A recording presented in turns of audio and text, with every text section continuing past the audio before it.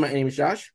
I'm Jamie. And welcome to a Conversation with Two Geeks, the podcast where we talk about movies, comics, and everything in between. Today we have on a special guest. Please welcome to the podcast, DarkSkyLady. Hi, everyone. She's a fellow critic who will be joining us in our 2022 wrap-up episode. Woohoo! Woohoo! Uh, we'll be talking about all the movies and shows that we like this year, our best of the year list, yada, yada, yada, etc., etc. So, yeah. Also, feel free to follow us on all our social media platforms. We're on Twitter at Convo with Two Geeks. We're also on Facebook and Instagram at Conversation with Two Geeks. And if you want to send us an email about anything from this episode or one of our previous episodes, we're at conversationwith2geeks@gmail.com. And we are hopefully going to be revamping our social media stuff pretty soon for the new year. Yeah. So we're a little bit late on that, but we'll hopefully get that sorted out pretty soon. Yeah, most definitely. And you can also find our back catalog on Spotify, Apple Podcasts, Google Podcasts, and where podcasts to listen to. But before we start on our 2022 wrap-up episode, DarkSkyLady, can you at least give us an small introduction and stuff? And yeah, just introduce yourself for the audience. Jesus Christ. Hi, everyone. My name is DarkSkyLady. I've been a writer, film critic for the past few years. I started writing on Medium about social issues and then started branching out into reviewing film shows, then reviewing anime, manga, light novels, so on and so forth. So yeah, you can check out my site, darkskyladyreviews.com, or that's it. Cool, I think. Cool. That's good. That was good. That was good. And we'll also make sure to leave a link in the description for all your socials and stuff. As well as for your saying stuff. So, are we all ready to do our best of the year / favorite movie / whatever the hell we do, whatever the hell people do at the end of this year? Because I'm really curious for when we get to TV and series type stuff. Because, like I said, my list for that is a lot of anime. Oh yes, very much so. We have we have talked about this often. So yeah, all right. Let's get into this because yeah. Okay. Okay. I'm also happy holidays to everyone.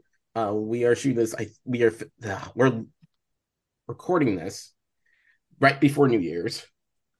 I can't believe it's already almost 2023. I feel like this year has been like on fast forward mode ever since. That's true. Yeah. It really sped up. And just like seriously, weren't we just in like October like less than 3 weeks ago? Yeah. That's what it feels like. It feels like that. Yeah.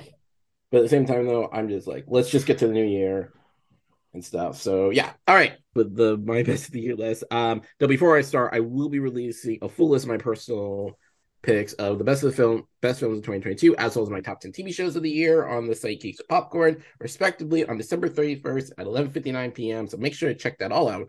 Also, my honorable mentions, as well as a copy of my best films of 2022 list, will be available via Letterboxd. Also, full disclaimer, and this actually kind of applies to all three lists. I haven't seen every movie or TV show this year, and there will be just some major ones that I just didn't get around to. Also, these are all my thoughts and opinions, and my thoughts and opinions alone. So if you disagree, so basically, if you disagree, it's okay to disagree. We all have different tastes. Yada yada yada. All right, let's get into it. Okay. Number 10, The Banshees of Inisherin. Written and directed by Martin McDowell of Seven Psychopaths fame, and starring Colin Farrell, Brendan Gleeson, Kerry Condon, and Barry Keoghan. The film follows two friends, Podrick and Colm, Farrell and Gleeson, when one day Colm decides he doesn't want to be friends anymore with Podrick and chaos ensues. As a fan of the director, this is definitely a more return to form for writer-director Martin McDowell. He creates a compelling story out of a very silly premise, mind you.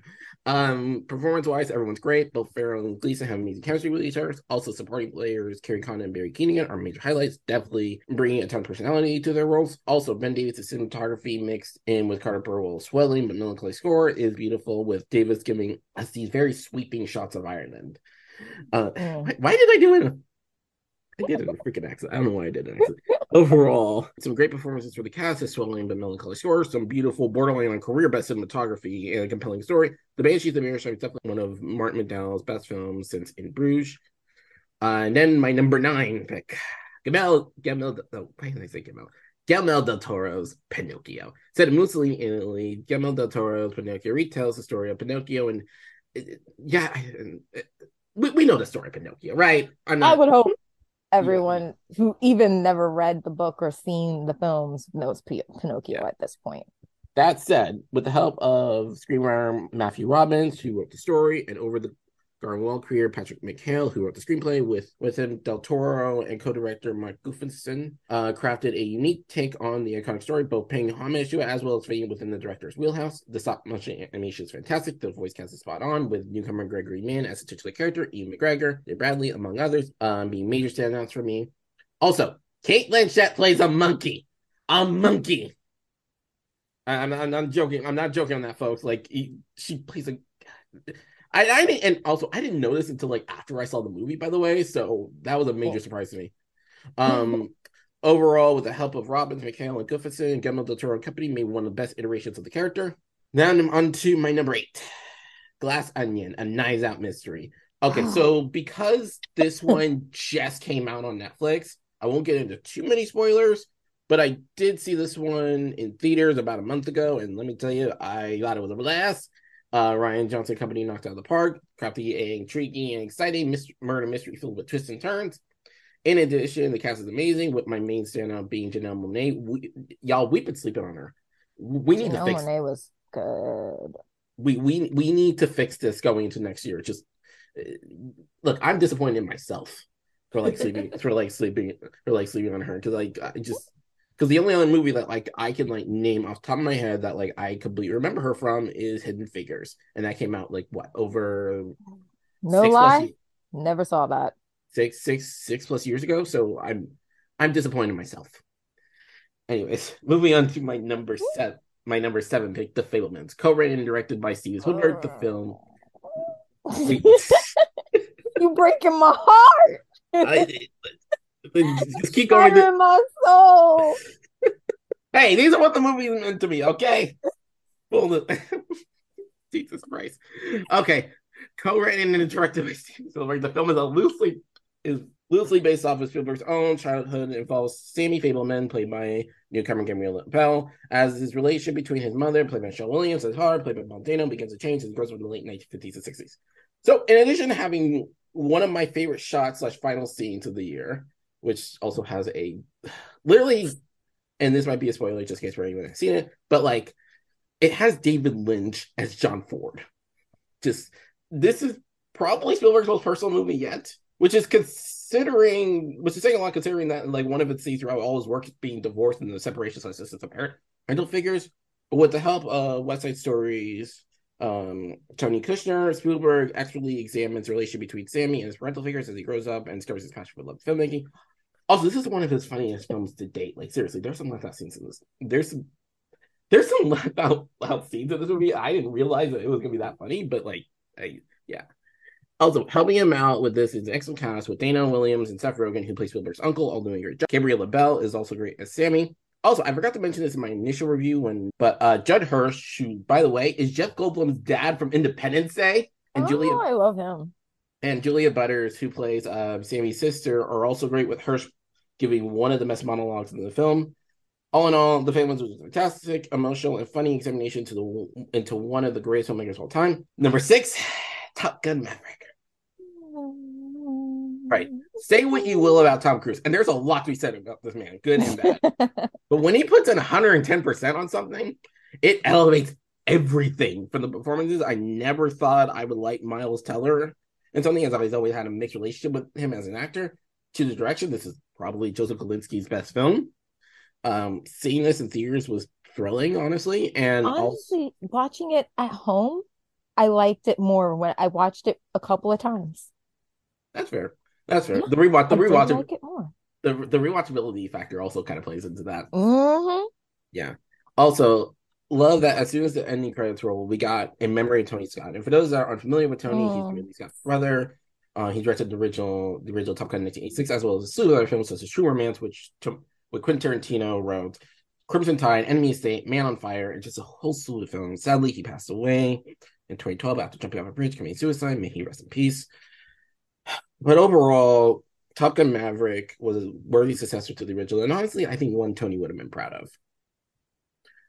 Number 5, and this one just recently came out. Avatar: The Way of Water. Now, before I start this review, let me just say this: the original Avatar was very influential to me. Okay. Look, this was the movie that gave me the Eureka moment where I realized I wanted to become a director as I was getting movies, but I didn't know what. As I was into movies, but I didn't know what to do. In other words, this was my Star Wars moment. That being said, I will say the original installment is kind of one of Cameron's weaker scripts. If there was a rating system with his stuff, it probably would be A to B plus.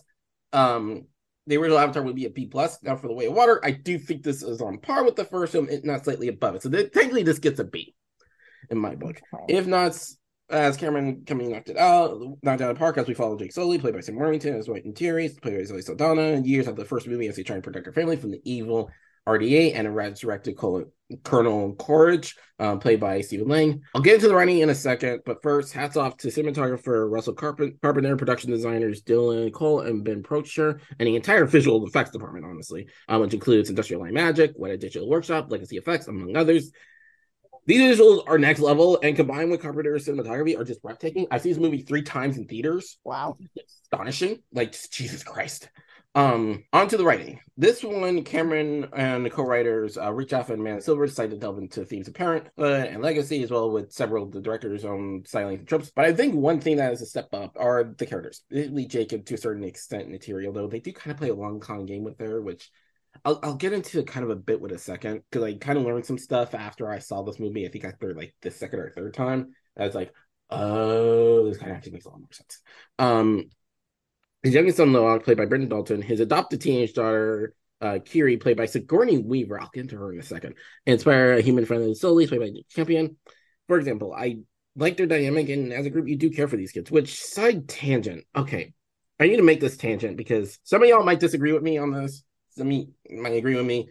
I just want to say because I kind of feel this. I feel like as critics sometimes, we kind of judge harshly child or teenage characters. Now, like, here's the thing. Like,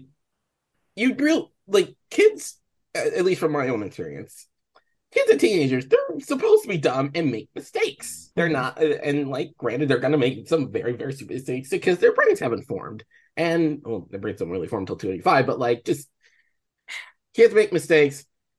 Just, I feel like sometimes we just judge them harshly for them being like just those stupid ass kids, and like, well, they're supposed to be stupid. Just, yeah. Anyway, I need to get that side tangent off my chest. As for everything else, you got a little bit of Terminator 2, a little bit of Aliens, a little bit of The Abyss, and some non-camera stuff. You even got a little bit of Dawn of Planet of the Apes, which with Jaffa and Silver wrote, and even to a certain extent, Free Willy. Oh, and for the performances, Words and Sedona are good, but some of the standouts for me were Lang, who, despite being the villain, had an interest in death. Weaver, who now plays Kiri, just played a teenager so effortlessly. Like, I was kind of like, holy shit. And then also Dalton and Champion also deliver some good performances with Dalton and Jimmy Flutters, who plays Jake and Terry's oldest. And I keep getting this name fucking wrong. Yeah, I'm just gonna say the oldest because I can't pronounce the name and it's gonna fucking with me later. As was Champion having some solid chemistry with Lang and Morrison respectively. Overall, it took 13 years. Cameron and company delivered again without turning away water, creating the most amazing post-founding and emotional ride from beginning to end with some great performances, pretty good script, and some next level visual effects. I'm curious to see where the next installments go from here, especially given that we're going to be getting like literally one every other year. So there's that. And as we get into the top 4, I just let you know that 3 out of 4 of these movies made me cry and put me in an emotional state. There's a level of grief that some of these films tackle and that just kind of let me emotional, especially given that and I'm just going to say it here, I lost my grandmother this year, and just some of these movies like put me in a place where like yeah. Number 4, Black Panther: Wakanda Forever. So co-writer and director Ryan Coogler and company need to be commended for making this one even possible and for how good it is. From the layered performance from everyone involved to the cinematography to even composer Ludwig Göransson's score and the soundtrack itself, the movie handled the death and legacy of Chadwick Boseman's T'Challa perfectly. Even the mixed stuff that's even stuff that got like a mixed reaction, like Alfred Ross, played by Martin Freeman, and CIA Director Fontaine, played by Julie Lee-Dreyfus. I personally didn't mind. But overall, Black Panther Wakanda Forever is a triumph, with Coogler and company pushing the world and characters of Wakanda forward within the MCU, all while paying tribute to Boseman and by extension T'Challa. Clerks 3. Written directed by Kevin Smith, this is the third installment to the Clerks franchise, by extension the View Askew-verse, starting in 1984 with the original and then 2006 with the sequel. So in this one, Randall, played by Jeff Anderson, has a heart attack, with the original basis for this coming from his own heart attack in 2018. And while he's recovered, decides to make a movie based on his best friend Dante's lives, aka the first Clerks movie. So with this film, I had a screener from Lionsgate, which, by the way, thank you to Lionsgate for giving me that. I decided to watch it in the morning from work. I put on my little clerk shirt, got some coffee, and I decided to watch the movie. Needless to say, I was in fucking tears within the first 5 minutes. It's Welcome to the Black Parade.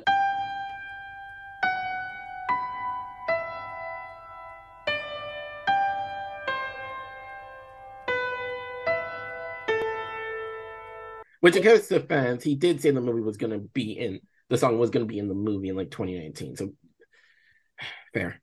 And that was me for the next hour and 40 minutes. A combination of laughter and tears, while scenes of grief and mortality play on screen as Dante, Randall, and others like James, Don, and Bob make a movie about a convenience store. By the way, I also do have an article discussing more about the themes on this website, Geeks with Popcorns. A link will be left in the description. Say what you will about Smith, because I know there's some folks online that says he's a has-been. This might be some of his best work in the past decade. You can definitely tell that his cast and crew definitely put in their heart in this film. And yeah, no, just again, this one really fucked me up, and I didn't really expect it to kind of fuck me up. So yeah. Anyways, my number 2 pick. This is the one movie out of these 4 movies that did not leave me in an emotional state, and that's RRR. Directed by S.S. Rajamouli. The film is a fictitious story about 2 real-life Indian legendary revolutionaries and their journey away from home before they start fighting for their countries in the 1920s. Now, when I watched this movie, it was 10:30 at night. I decided, I'm just going to throw it on just out of curiosity. And holy shit. This movie was an historical epic, a romantic comedy, a musical, and a goddamn superhero movie all in one. I wasn't saying that it's necessarily everything all at once, but that actually leads us into the best film of the year, in my personal opinion. Everything, Everywhere, all at once. Written directed by Daniel Kwan and Daniel Shiner, the film follows Evelyn Wang, played awesomely by Michelle Yeoh, who gets wrapped up in a multiversal adventure, and that's all I'm going to say. So I remember, as soon as the movie finished and the end credits appeared, I remember quickly taking out my phone because I was in the theater, and I powered it up. And I quickly texted my mother. And I told her that I loved her and I missed her. And for a bit of context, this past year I moved out to LA for work, and I hadn't spoken to her, not because like I was bad at her or anything like that. It's because I was just busy and stuff. But I told her I missed her and I loved her and stuff. But honestly, the Daniel and company made a fantastic film. Great sound performances from the entire cast, which includes Kiku Kwan, aka Data and Short Round from The Goonies and Indiana Jones and Temple of Doom, Debbie Sue, Jamie Lee Curtis, and freaking James Hong. Seriously, this is probably my favorite cast of the year. And by extension, my favorite / best movie of the year. And for TV, I'm just going to kind of run down this list. The Orville season 3, the Orville North Horizon. I already did an overall review of this on Geeks with Popcorn, so I'm really going to only just say the last sentence. Combine this with like movie-like effects. The Orville managed to create some new horizons for herself, becoming easily one of the best sci-fi shows of recent years. Number 9, DC's Harley Quinn season 3, set several months after the events of season 2. We follow Harley Quinn, voiced by Keely Kuzco, and Poison Ivy, voiced by Lake Bell, as they embark on their new relationship with each other. So I came on this show a little bit later than most, but I did so, and oh boy, this show is just excellent. First off, the writing for the season is bananas, with the writing not only satirizing the DC universe, but recontextualizing it through Harley POV. Speaking of that, the voice cast is top notch, with some of my favorite sound reports being Bell, Cusco, Deidre Bader as the voice of Batman, and also Alan Tudyk as the Joker, who's starting to become like he's starting to reach there in terms of voice acting with the Joker and stuff. Like, he's not Mark Hamill, but he's almost there. And then all in all, DC's Harley Quinn season 3 was a nice addition to the series, and I can't wait to see what season 4 brings us. The Sandman season 1. So after years of being in development hell, which also I covered, the Sandman has finally arrived on Netflix. Oh man, it's good. Based on the comics by the same name. The Sandman follows Dream, played by Tom Sturridge, the God of Dreams, as he's freed from his mortal prison. Showrunner Alan Heinberg and company managed to not only bring the comic to light, but also managed to pay respect to it while changing what was needed. In addition, the entire cast is great. Sturridge leads the charge awesomely as Dream, aka Morpheus, and just all in all, season one of Sandman is an example of what makes a great comic book adaptation. And just it was great. It was great. I can't wait for season two. Number 7, Euphoria season 2. Context. My friend and I kind of binge watched the entire first season before the second season premiere, and it was very interesting to say the least. Mm-hmm. And going more in the second season, we kind of got more of the same, but the thing that kind of just stood out for me, at least this season in particular, was obviously the performances of Zendaya, especially in the 5th episode. My God! But also, I feel like praise needs to go to Storm Reid, who plays Ruth's sister, and Nia King, who plays Ruth's mother. Like seriously, like they should be getting stuff for this. I don't know why, because holy shit. Overall, Euphoria season 2 was amplified by the performances led by Zendaya Company, with Levinson going in very interesting directions with the characters. Number 6, Our Flag Means Death season 1. For those that are familiar, created by David Jenkins, the series follows the adventures of gentleman turned pirate Steve Bonnet, played by Ryan Starby, and his crew aboard of Revenge as they try to make them names so as they cross paths with the legendary pirate Blackbeard, played by Taika Waititi. So I mainly became aware of this one because of just me as a Taika fan. That being said, I greatly enjoyed the show. It's funny, tad serious at times. Darby and Steve and the entire crew are just hysterical whenever they have to deal with Blackbeard and the crew, and it's paced very well. Overall, enjoy the first season. It was a fun, enjoyable affair. Definitely recommend checking this one out. All right, number 5. Stranger Things season 4. Already did articles on both volume 1 and volume 2. Massive step up from the first season. Massive step up from the previous season. Very curious to see where the next season goes. Because oh man. Number 4, The Boys season 3. Already did another article for it. Really dug it. Although it did have a bit of a bumpy season finale. Number 3, Star Wars Andor season 1. Set 5 years before Rogue One, we follow Cassian Andor, played by Daniel Luna, as he becomes entangled with the Red Lines, and that's all I'm going to say because of spoilers. We've had 3 Star Wars live action Star Wars shows on Disney Plus, and they all kind of range in quality, with The Mandalorian being good, Boba Fett being okay, and Obi-Wan Kenobi kind of being okay. What Andor did blew all of them out of the water, with showrunner Tony Gilroy and company just focusing on the ins and outs of the Rebel Alliance. All the entirely cast led by Luna are great, with some of my sounds being Stellan Skarsgård, who managed to balance being mysterious while also being somewhat sympathetic. Very interesting. And 2, Owl House season 2.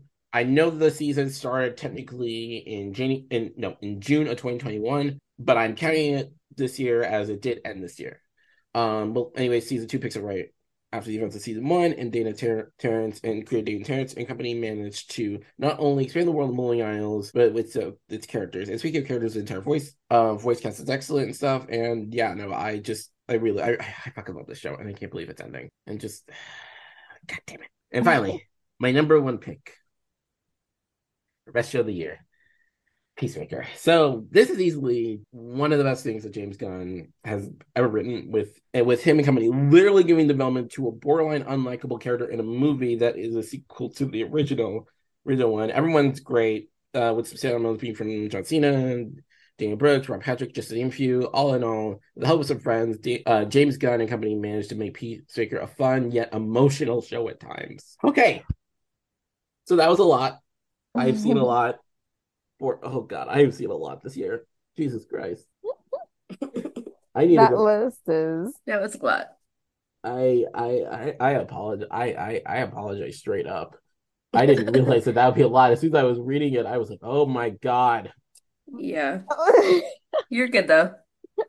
This is gonna be fun editing, by the way. Anyways, y'all get to your list. I guess you go ahead. I'll just listen. You want me to go next? Yeah. Go Okay. ahead.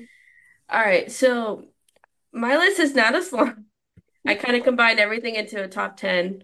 Mhm. So mine's combining shows and movies together. Mhm. And I have 2 other things on there as well. So these are in no particular order except for like the top 4. I'll say that.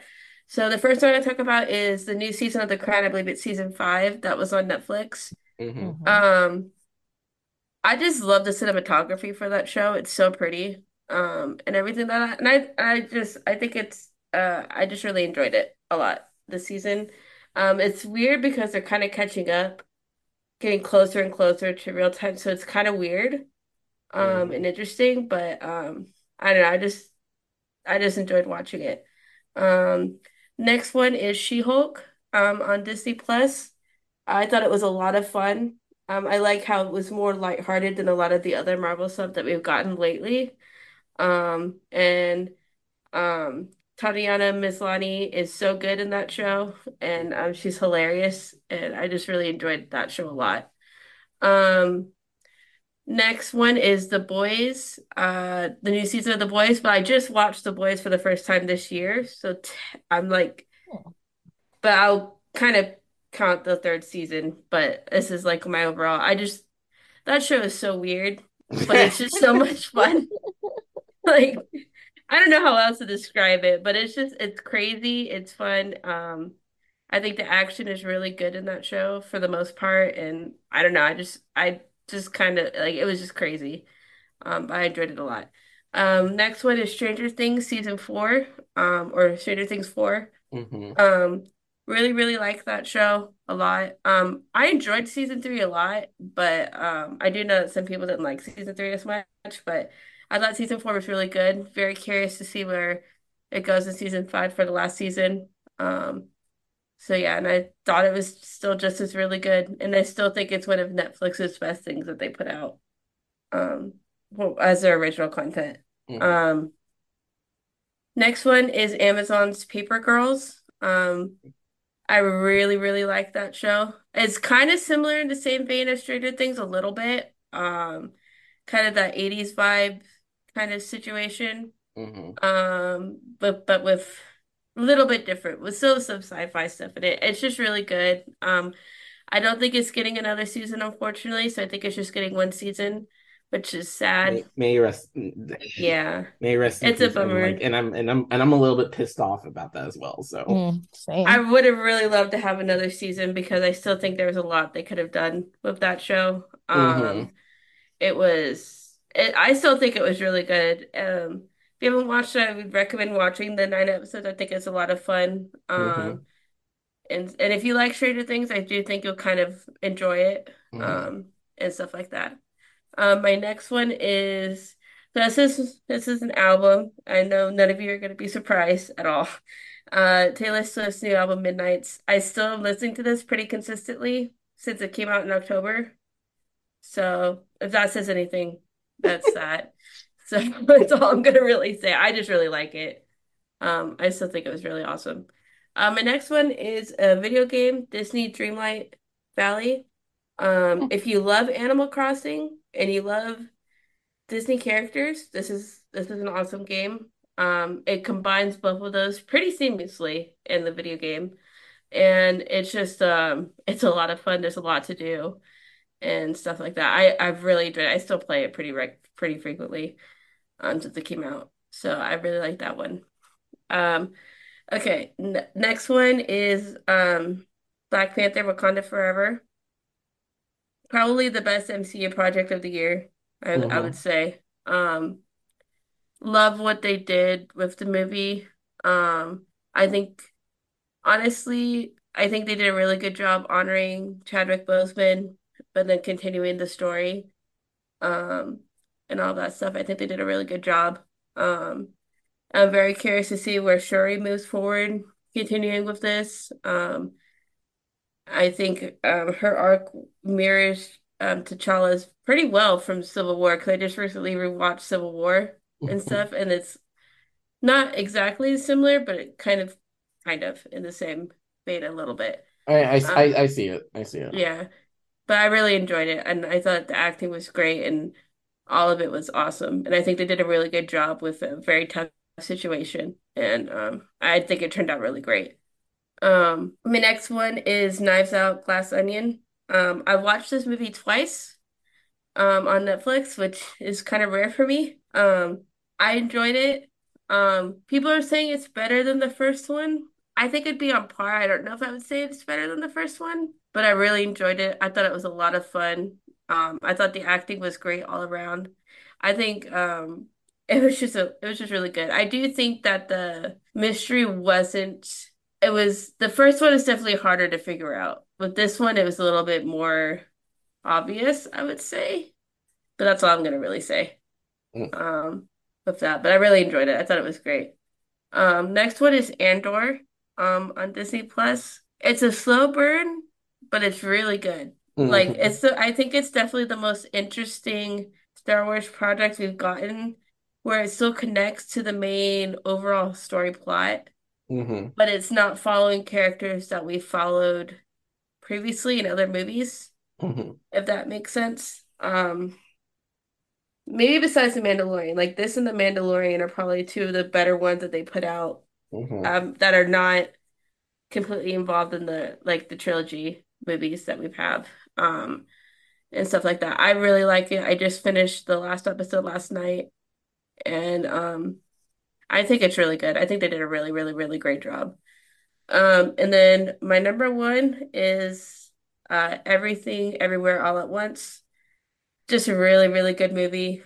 Um, I really loved it. I finally got to watch it this month, finally. Had some time to watch it. And I'll just echo what Josh said when he did his review. It's just really, really good. So yeah, that's my list. Oh, okay. I guess it's my turn. One Mhm. second. Lord have mercy. Ah, okay. I guess I'll do the movie list first. For top 10, it's no particular order except for maybe the top four or top five would be Mhm. an order. Mhm. Let me just double check that this is 10. Okay, it is. Number 10, Honk for Jesus, Save Your Soul. Just for Mm. Regina Hall's performance is stunning in that film. I love the mockumentary. It feels familiar. A lot of the stuff that occurs in there, especially as we watch things on social media. The directing was hilarious. So if you haven't seen it, I think it's on what, Peacock or It's on Paramount. Peacock. It's on Peacock. So definitely check it out. After that, number 9, Triple R, as Josh already stated, that movie is phenomenal. I really did not expect so many different genres of film to be blended into one stunning film. And that movie is long and it doesn't feel long. It Mhm. didn't drag. I wasn't looking at the time going, how much more? Is it near the end? Is it near the end? So definitely check that one out. Number 8, Black Panther 2, Wakanda Forever. Obviously had to be on this list. Angela Bassett needs an award yesterday. Yes. Hmm. Yes. Hmm. That's definitely. So, and as you said, it felt like, especially the beginning of the film, it felt like an opportunity to collectively grieve a loss. Mhm. Hmm. And not just the loss of Chadwick Boseman, but any losses that you have suffered during this pandemic. Mhm. Yeah. Don't you dare, Kitty. Sorry, everybody. Number 7, Sissy. Not many people are talking about this movie. It's a horror. It came out on Shudder. It feels like almost like a Gen Z horror film. It's like with this girl, Cecilia, who was always called Sissy when she was younger, and she's now an influencer on social media. She has tons of followers on Instagram, and she runs into an old childhood friend who is actually getting married to her girlfriend and invites her to come to their, or I guess her like kind of get together before the marriage. And she ends up going, and there's another former classmate who she and this girl have some history, and things take Hmm. a drastic turn in a darker direction. But throughout the film, the use of colors and music gives it almost a camp feel of comedy and horror blended together. So I would recommend checking that out, especially if you're into horror films. Get Shutter. Number 6, Banshees of Inisherin. As Josh already stated, it's a great movie. It's a great anti-bromance movie. It's like the antithesis. It's like, I don't, it's like kids in a sandbox. I don't want to be your friend no more. That's basically what the film felt like, just taken to the extreme. Like, how far will you go to make your friend leave you the hell alone? very far, it seems. So number 5 would be The Menu. I love that film. I love how many different things you can take away from the film. You can take away classism, the way that wealthy people are treated, the way that they treat service workers, disregarding them as though they don't exist. You can take it as like, hey, it's like the chef is Jim Jones and he's making everyone drink the Kool-Aid. You can, like, there's so many different interpretations and things in the film that you can take away from it. And Anya Taylor-Joy she rarely misses with her movie choices. Like, even if the film is trash, her role is always great. So she's definitely one that usually if I see her attached to the name of a film, I will watch it to see her performance. Number 4, of course, you guys have it as your number 1, but number 4, Everything Everywhere All at Once. For all the reasons you guys stated, it's a beautiful film and a mind-blowing film. So I would recommend. Number 3, I think a lot of people slept on Emergency. And Emergency, I think it premiered at Sundance, and it's a comedy, but there's underlying fear and terror as these 2 Black men at college come home and find a white girl passed out in their home unconscious. And one is like, oh, well, let's just call the cops. The other one's like, are you high? What happens when they show up and see 2 Black men and a white girl? Like, let's just dump her back at the frat house or wherever she was for her party. And things go from wrong to worse. And throughout the whole movie, you're kind of still sitting there in fear, like, what happens when they are finally seen? Like, what's going to become of them? So I would recommend that. Number 2, Woman King, obviously. The whole entire cast is great, especially the cast of females. They are amazing. The women are stellar in this film. The fight, dude, they are so freaking good. Like, yes, there are men in the film and they do their thing, but the women outshine them all the way. Yes. No disrespect to the men. You can't have it all. Hey, we just better. I'm here for Viola Davis, Lashana Lynch, and everyone else. They are so just also Prince Bythewood. Given that we might given that we might be rebooting Wonder Woman soon, can we get her for Wonder Woman, please? Or Nubia, actually, or yes, because remember that movie? What was it? The Old Guard that she did for Netflix. She could do Wonder Woman. I guarantee she'd do a better job than first off, she wouldn't be casting a certain someone who is siding with a group of people who are okay. You know what? I'm not gonna get into it. Yeah, my podcast. I'm gonna just refrain. Yeah, I'm just like I was about to unleash. Yeah, no, I know. I knew as you were about to go into a certain direction. I was just like, do we really want? Oh, well, okay. The character, just okay. Moving on. I'm gonna move on. My number 1, Nanny. Nanny. If you have not seen it, it is on Prime Video. I may butcher the director's name. I'm not always good with pronunciation, but the director, Nikyatu Jusu, is stunning. The use of colors, the use of story, and the anxiety of not only being an immigrant in the United States pursuing a dream, but she captures the constant anxiety. White people won't know this because it's not for you, but she captures the anxiety that anyone who isn't white, we feel in white spaces, especially in a society where whiteness is the default. That anxiety never leaves. You're like always on the defense, waiting for somebody to drop something uncomfortable. So I would definitely recommend that. It is beautiful. Best direction I've seen, especially from someone new to the scene. So check it out. Also, if you do need a second recommendation with that, I believe I just saw Guillermo del Toro's tweet about it, and I think he finally got around to seeing it and stuff. And he did? Yeah, he did. So, see, don't believe me? Now what? There it is. Yes. And that does it for like. Oh, the TV. I Oh forgot. shoot! I completely forgot. Oh my god! I was about I to just glanced down at my paper and I was like, oh, the show. quickly put it in. Put it in. Actually, by the Disclaimer way, for everybody. I don't watch many shows like that, but I am a fan of anime. So this list is gonna have a lot of anime. So anime fans rejoice. Everyone else, I'm sorry, get into anime and you'll understand why. Okay. Number 10, My Dress Up Darling. Just a unique romance, like mostly slice of life comedy, but it's unique in the sense that the girl meets a guy in high school, and the guy, he makes Hina dolls, and she's a hardcore cosplayer, and he starts making costumes for her.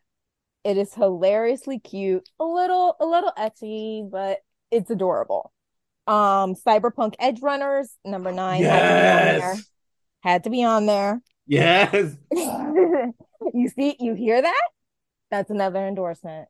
I know my people. I know my stuff. So number 7, Euphoria, obviously, it's on Josh's list too. I had to put it on there. Number 7.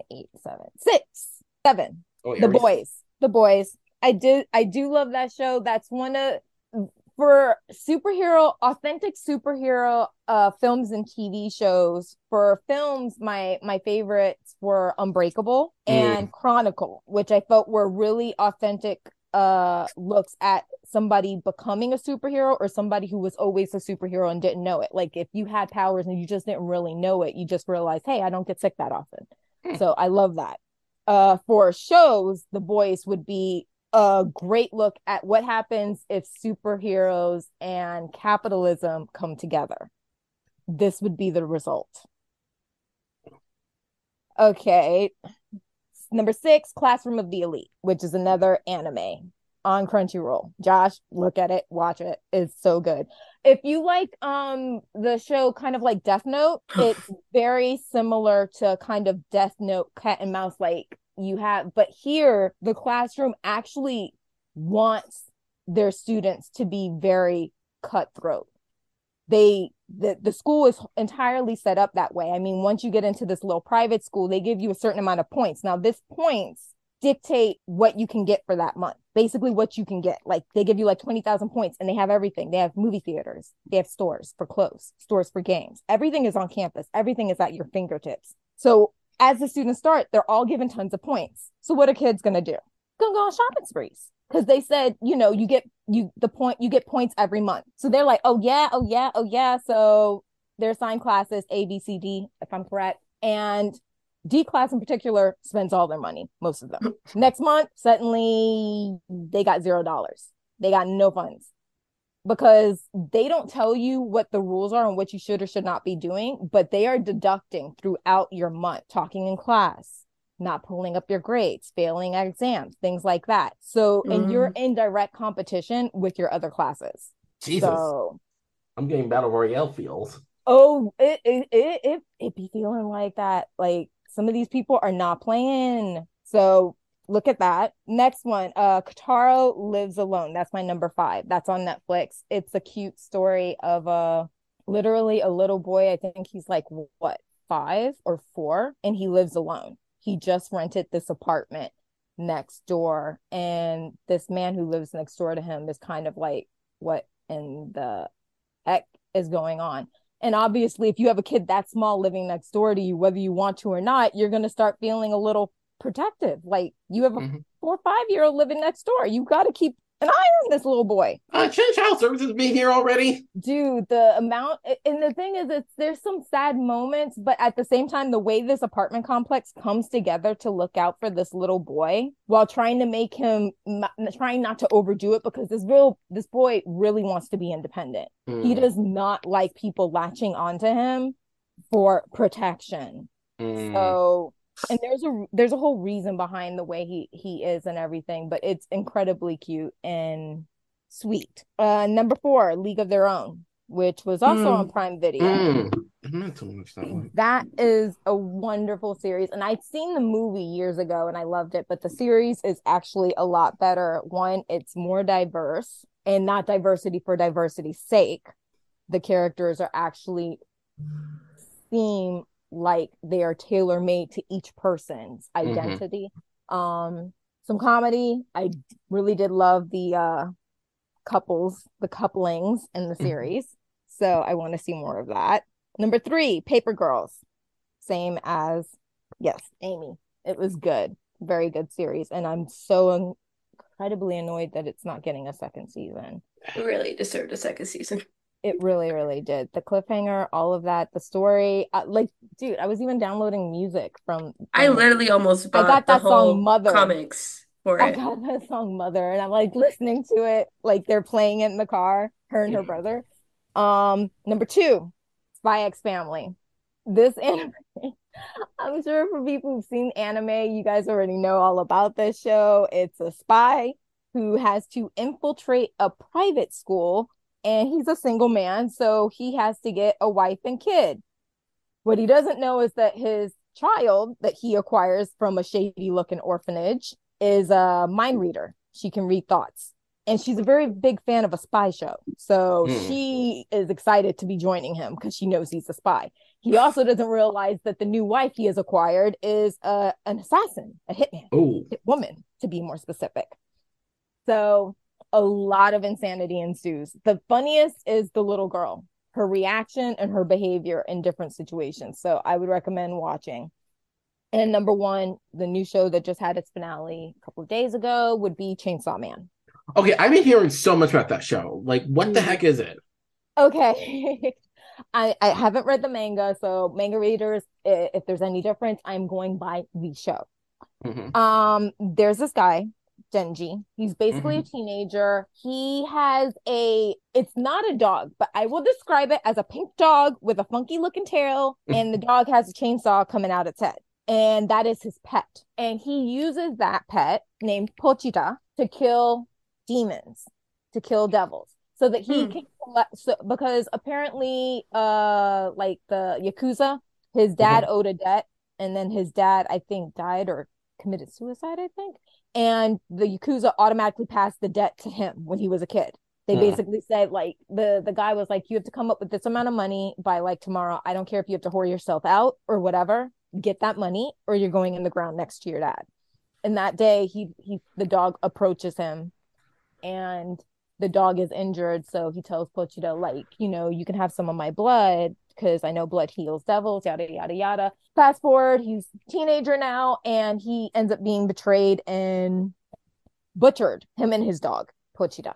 But blood heals devils. So Pochita is alive and then realizes that Denji is dead. Like, he's literally in pieces in a dumpster. And he basically, and Denji had told him, like, if I die, if you can come back, you come back and you can take my body. And Pochita doesn't want to do that. Pochita's like, I'm going to give you my heart and you get to live because I want to see your dream. Because his dream was just to have, like, they live in a shack, like a little metal, like, shed.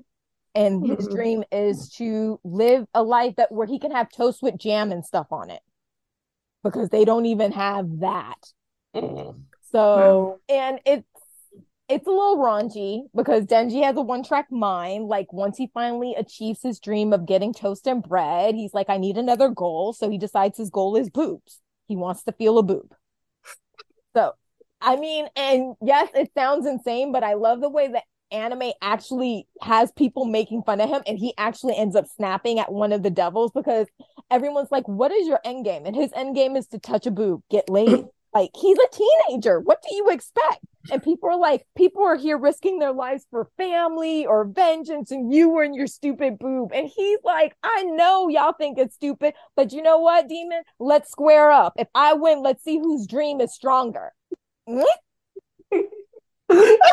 So I'm sorry. I'm just thinking, like, as I'm watching, I'm like, this guy and his dang boob obsession. He's like, yeah, so let's fight. Who wins? Let's see who really has that determination to get their dream. On one hand, I respect him. On the other hand, I'm just laughing. It's I'm sorry. Animation, Studio Mappa, they're the same ones who did, if I'm correct, Jujutsu Kaisen, which is a phenomenal series. And I should have put Jujutsu Kaisen Zero movie on my list. Okay, but check that out. And I think they I think people were saying they did the last season for Attack on Titan, the most recent season. Mm, Their animation style is gorgeous. yeah. As, Treat them as better though. I'm gonna shout that out. mm, I, let's just say, for full disclosure, I've only seen like the first half of the first season of Time to Time. However, Jamie has seen the entire I've series, and seen this. Yeah, I'm all caught up.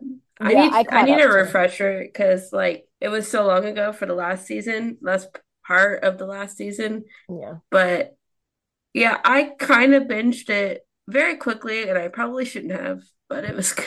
The last season, I'm getting a lot of Lelouch vibes from Code Geass. I'm getting a Okay, lot of the Lelouch vibes from Aaron because in that series he basically made he's himself something. a villain. He made himself a villain Yeah, intentionally because the only way you can kind of bring people together is if they all have a villain who is so abhorrent to everyone that they unite against them. And he kind of saw that they yeah, needed somebody to hate. And I'm yep, wondering if that's Aaron's, if it's intentional or not. That's the question. If he is intentionally trying to build a group to entirely side against him so that they can come together. I don't want to. yeah. I'm worried about how it's gonna end. I'm worried about how it's gonna It's end. gonna be wild. Like I don't even know. Like they kind of left up like I'm actually not surprised that they're splitting up this last part into so many parts because there's so much. Like I've looked up a like because I couldn't help myself. I tried to figure out like what was going on and how Mm-hmm. far ahead they were, and I kind of got looked into spoilers a little bit Mm. and stuff. But yeah, it's not done yet. Still have a lot to do. So That's what I'm worried about. I really don't want to. we'll see. I don't know. It's just gonna be, I just know it's gonna be same. But the animation in that show is top notch. So Yeah, it's it great. really is good. And I didn't even jump on that train right away either. Like I said, I don't really jump on shows right away, mostly Hmm. because I'm one of those people who also I don't like waiting week to week for an episode. So I'll wait till it Yeah, ends if anything, and then I'll binge because I like watching at my pace, not anyone else's. So I that's got into fair. it late as people kept talking about, oh my God, Attack on Titan is so amazing. Ah. I was Well, like, that was one of the very mm, first animes I saw, like one of the very first wow, ones, wow. because like I have a sibling who is super into it, and so we just kind of put it on just from the beginning, and we just kind of watched it, and so that's kind of how it went. So Dude, I'm my very new anime to was it. I back in haven't the watched a day. lot of it, but I'm dipping my toe in a little Dude, bit to other stuff. I'd be making lists. I wrote a few lists for like my site. No, I don't think my site, but I think for Nerdist, and I had one on Medium that went by genre for Oh anime. wow. For like a mm, horror list, I had a horror recommended list for anime. Because so many people just I think just the animation or the implication that you're a child if you watch anything that is animated There's so um much that's not for hinders. children. There's so Yeah. much. So I'm like, dude, they have some horror that will really mess with your head I and saw a bit of everything. Death Note and like that's Death not. Note, dude, the cat and mouse that I had the death, I still have the Death Note book from the actual like anime. I bought that. And then Higurashi no Naku Koro ni Yami Shibai, which is on Crunchyroll. And those episodes are so bite-sized, it's really easy to watch. First season is like 2.5 minutes long per ep. Oh wow. Like, Wow. and they're not regular animation. They're like more of a almost like a 2D cutout style. Oh, okay. Like the characters don't move. It's like they're like this, and then they Oh, like mm. interesting. yeah, and still scary. I did not expect that. Some of those episodes are completely terrifying. So, I did a list for that. Horror, romance, comedy, action. There's a bunch of good ones out there. It just depends on Yeah. what your genre of film and show is. Hmm. Yeah. There's so Definitely. much. That's why I'm like slowly dipping my toe because like there's just so much to go through. The first things I watched, I don't know if they would be considered anime, but the first things I watched was years back. Voltron, Oh, okay. Mm. Sailor Moon. Ah. Sailor Moon's anime. Yeah. I So I believe so. I don't know. Anyone disagrees with me? Just didn't go into a river, but like, I just yeah, I believe so. I don't know. I don't know. I'm not the most connoisseur. I know When it comes to Sailor anime. Moon is. I just don't know about Voltron. I think Voltron I would be don't. considered. Yeah, I don't know. That's a good question. Probably. I I would don't know. think so. Those were the first shows I watched. What was the first movie? I think the first movie I watched for anime was like something, I think like Macross, one of the Macross Mm. things. I think it was like Macross Plus or something. I've heard about the cross and stuff. Yeah. So, anyways, that does it. Okay. So I believe that does it for all our lists. Mhm. And does it for our episode? Oh my God, that does it for our episode. That does it for Yep. 2022. Wow, that's already 2022. done. You're Yeah. done. And this year I felt like has been like fast forward on like steroids. Just like Yes. every like just it feels like we're just like entering like every other week. Like you think it's one thing, but it's another, and it's nuts. It's Mm. nuts. I don't even know what 2023 is going to be like. I'm actually scared to even think about that. Dude, I'm I'm trying. Yeah. praying that it's got just a lot of good. Please, Hopefully. God, we need a freaking break. Yeah. Yeah, because like I This can't. year was last couple of years was some Yeah. BS. Oh no, the last couple of years were shit. Yep. Yeah. Like, believe it or not, when the pandemic first started, things were like actually looking up surprisingly for me. And then the year after, like a couple of my cats passed away, I was just like, Mm. Jesus Christ on a cracker. Like, why is this happening? Yeah, at least on my end, like I mean, I moved out to LA for Christ's sake. Yeah, that's good. And keep in mind also like I actually this makes it 1 year since I've graduated college. Oh, wow. So It's huge. I'm just like holy shit.